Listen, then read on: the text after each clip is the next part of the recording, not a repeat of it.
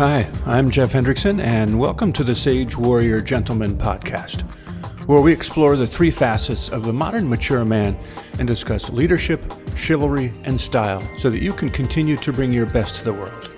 Through interviews with men from all walks of life, some I've known and worked with in various industries over the years, you'll learn some valuable lessons about modern men and their struggles and triumphs.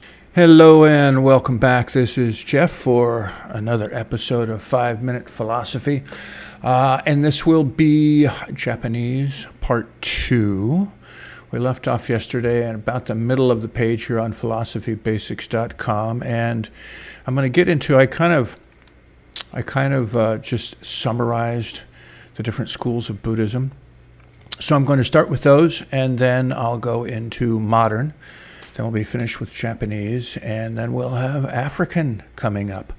So here we go into a couple different schools of Buddhism. So Zen Buddhism.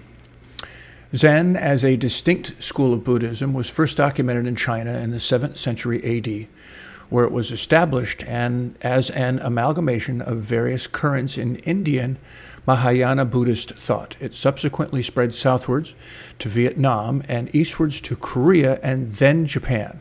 Although the Japanese had known Zen-like practices for centuries, and that was Taoism and Shinto, it was not introduced as a separate school until the 12th century.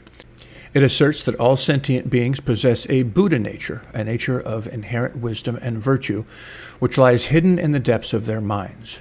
Zen practitioners attempt to discover this Buddha nature within themselves through meditation and mindfulness of daily experiences.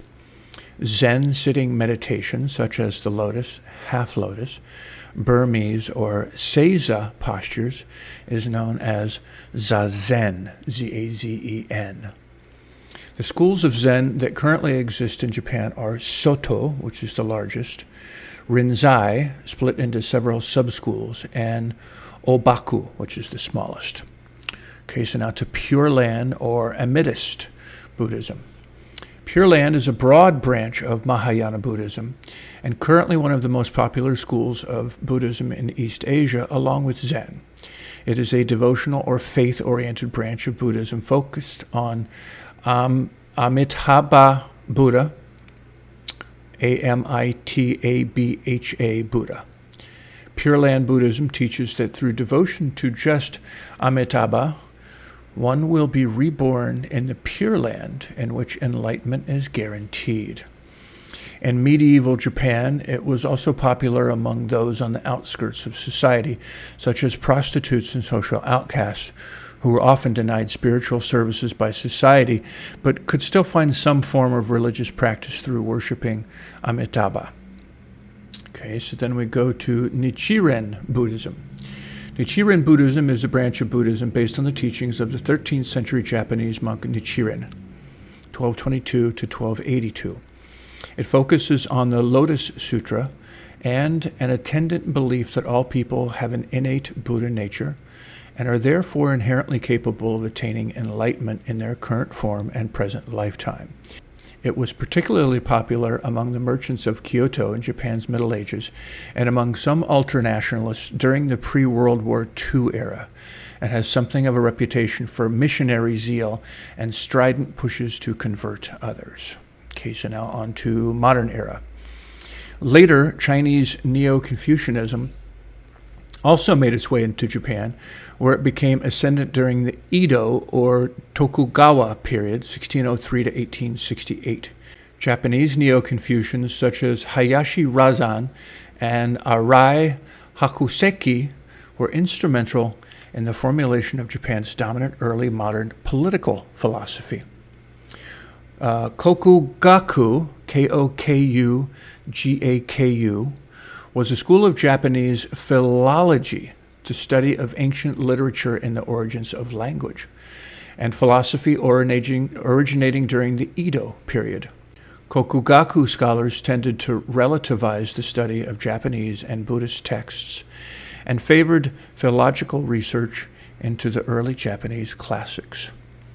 Mitogaku refers to a 17th century school of Japanese historical and Shinto studies originally commissioned to compile the history of Great Japan in a Neo-Confucianist context, based on the view that historical development followed moral laws.